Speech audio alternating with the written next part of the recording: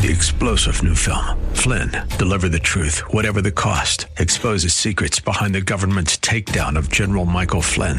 Flynn knew what the intel world had been up to. He ordered the first audit of the use of contractors. This set off alarm bells. He told the truth. He was the most dangerous person for Donald Trump to hire. They had to get rid of Flynn.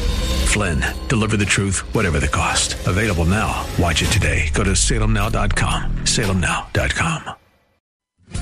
More resources available online at jennifer-jackson.org. This is Simply for Women. Oh, I am so tickled to have Karen Whiting here. We met at NRB, National Religious Broadcasting, just a few weeks ago. And today we are going to share about the Lord, share about all that God has done in her life. So welcome to the show, Karen. Thanks for having me on, Jennifer. It's such a privilege. And I was reading your bio about 32 books that you've authored. Is that right? Yes, it is. That's pretty incredible. You've been busy. I have been, and I never planned to be a writer. You were a mathematician. That's right. I was a computer systems analyst in math modeling even, so. Oh, my goodness. They usually say you either like English and history or you like science and math, right? So you are an anomaly, and this is really quite fabulous. I got your book in the mail, and I've enjoyed it, a book for mothers, and it was really a fabulous devotional. But why don't you tell us about your life and how God is moving in your life and all the good things he's done? Sure. I grew up in a little town in Connecticut. My family founded that area of Connecticut in the 1630s, and a lot of family members were dairy farmers. I thought I'd always lived there. And then when I went to college, I met someone in the Coast Guard, and wow, he whisked me off to all parts of the country, including Hawaii. And that changed a lot of things in my life. We had 5 children, and then as the youngest started preschool and the oldest started high school, I felt God nudging me to write. And I thought, why me? 5 kids. That's great. Yeah, people have been saying I should write about all the things I did with my children. And I looked around and thought, there's a lot of dysfunctional families. I'd really love to help them see the model of what a functional family is like and help them have great families. That's so needed, isn't it? It's just critical right now. It is, and people who try sometimes give up too quickly because they think, I failed. Well, you know what? As moms, don't we have a failure almost every week? Yes. Maybe every day. Maybe every day, that's right. And yet we have those joys also every day with the smiles of our children and the hugs. And so we have to understand the balance and understand this is normal. I mean, I can remember I was crushed when I left one son behind at home because he snuck out of the car after I had everybody in and strapped in and everything. Yeah. God reminded me that Mary lost him. That's true. That's true, when he was 12. Oh, that's great. So I thought, okay, failure is not the end of everything. What do you feel are some of the real key components for a solid family? What are some of the things that you wanted to pass along? One is to eat meals together, at least the dinner meals. But if people have crazy schedules, it might be a big breakfast instead of a big dinner. There's people on swing shifts and everything. And that's the time that we come together. We can rejoice in everyone's good moments of the day and empathize with the problems that they faced. And it's when we share and really bond as a family. So I think that's so important. And then to weave our spiritual faith into our daily life. If somebody gets hurt, that's the time to pray right there. You don't have to wait till bedtime or the next morning or something else. And to have family devotions. My children tell me the earliest memories of family devotions is we didn't just sit down to do them. We did active-oriented devotions where we did an activity and then read in the Bible, and we had a lot that we did with them. Oh, it seems like devotions have become a thing of the past, and it was such an important part of family life, and we need to reignite the passion for devotions and just the commitment. We've committed to so many other things, but the family devotion is really important. Yes, and I'm glad that my family devotions for busy families, 52 weekly devotions for busy families, have gone into like a third printing already, and I've done a series of 3 of those because I made them easy and doable for families. They're weekly and not daily, because sometimes families say, I just can't sit down every day, but if I could do something a couple of times during the week, we'll get through it. And I think we have to respond to the needs of moms today and families. Yeah, weekly is a fabulous idea. What do you remember a few of those? What are some things they could do if they're busy, or to have those devotions? Well, the newest of the 3 series is 52 Weekly Devotions for Family Prayer. So every week has a different way to pray. And one week it may be with a ball, where you throw the ball up and say, look, we just threw the ball up.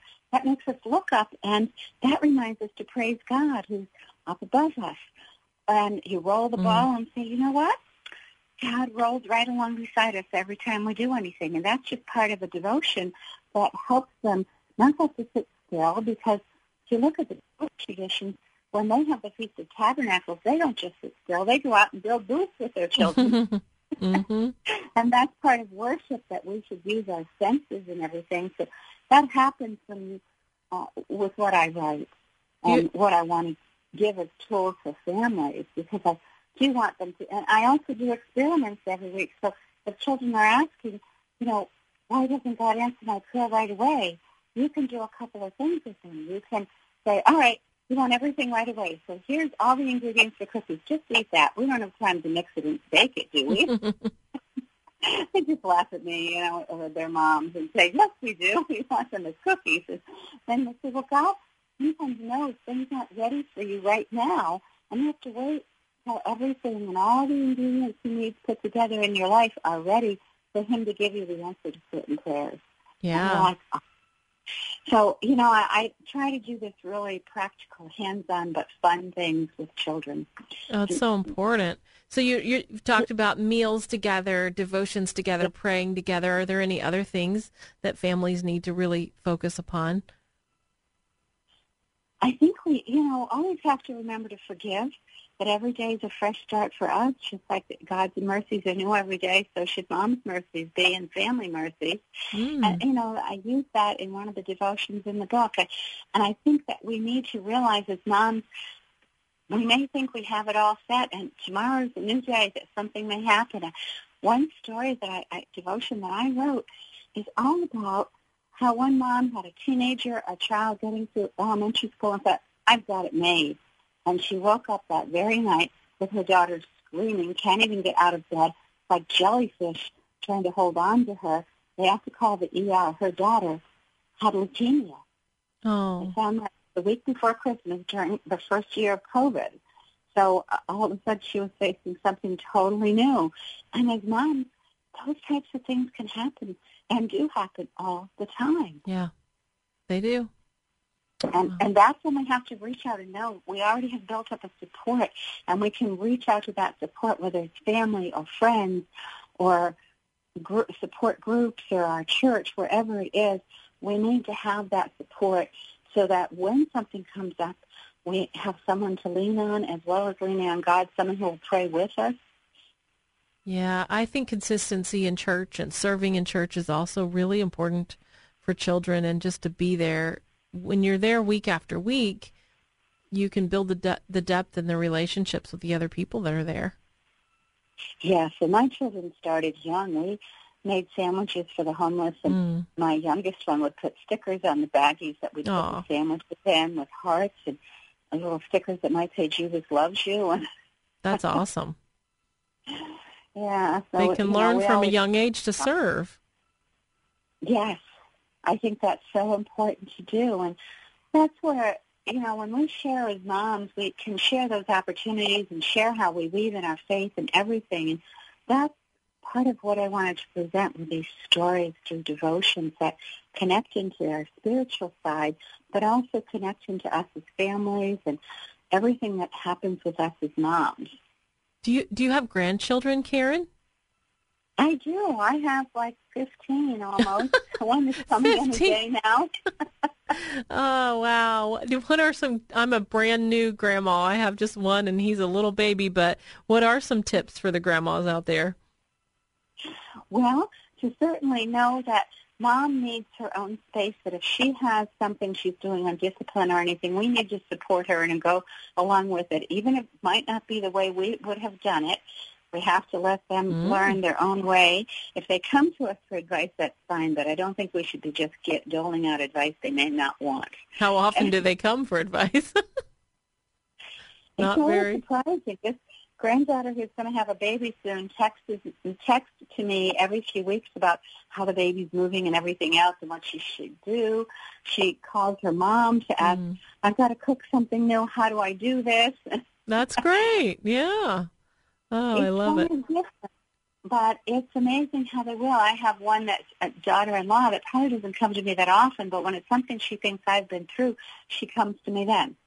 And she wants to know how I faced it. And I don't go beyond what she asked me for because I don't want to upset the apple cart there. And, I think that we have to respect that they're learning too. Yeah. Give them the book, moms, and let them read that, and that may be a good talking point where they'll come to you more because you can share something similar to the stories that you're reading. Well, Karen, we're running tight on time here, but can you tell us how can they learn more about you? Go to my website, KarenWhiting.com, Whiting just like the fish is spelled, and Karen with a K.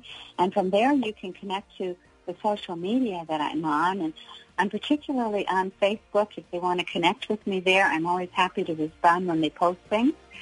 And like to do that. So that's a good way to connect. That's awesome. Well, this is Karen Whiting. She has so many resources for families, devotions, prayer times, ways to spend extra time with those kids and grandkids because we're building the foundations in their lives. I'm Jennifer Jackson, and you have been listening to Simply for Women. What a wonderful day. I hope that you will join us for the next show because we are learning and growing each and every day. You are listening, have been listening to Simply for Women. We hope that today's show has been a blessing to you as you seek to simply live out your faith. To hear today's show again or to share it with a friend, search Simply for Women wherever you get your podcasts. Or visit Jennifer's website at jennifer-jackson.org. That's jennifer-jackson.org. Thanks for joining us on Simply for Women. Take time today to simply be with God.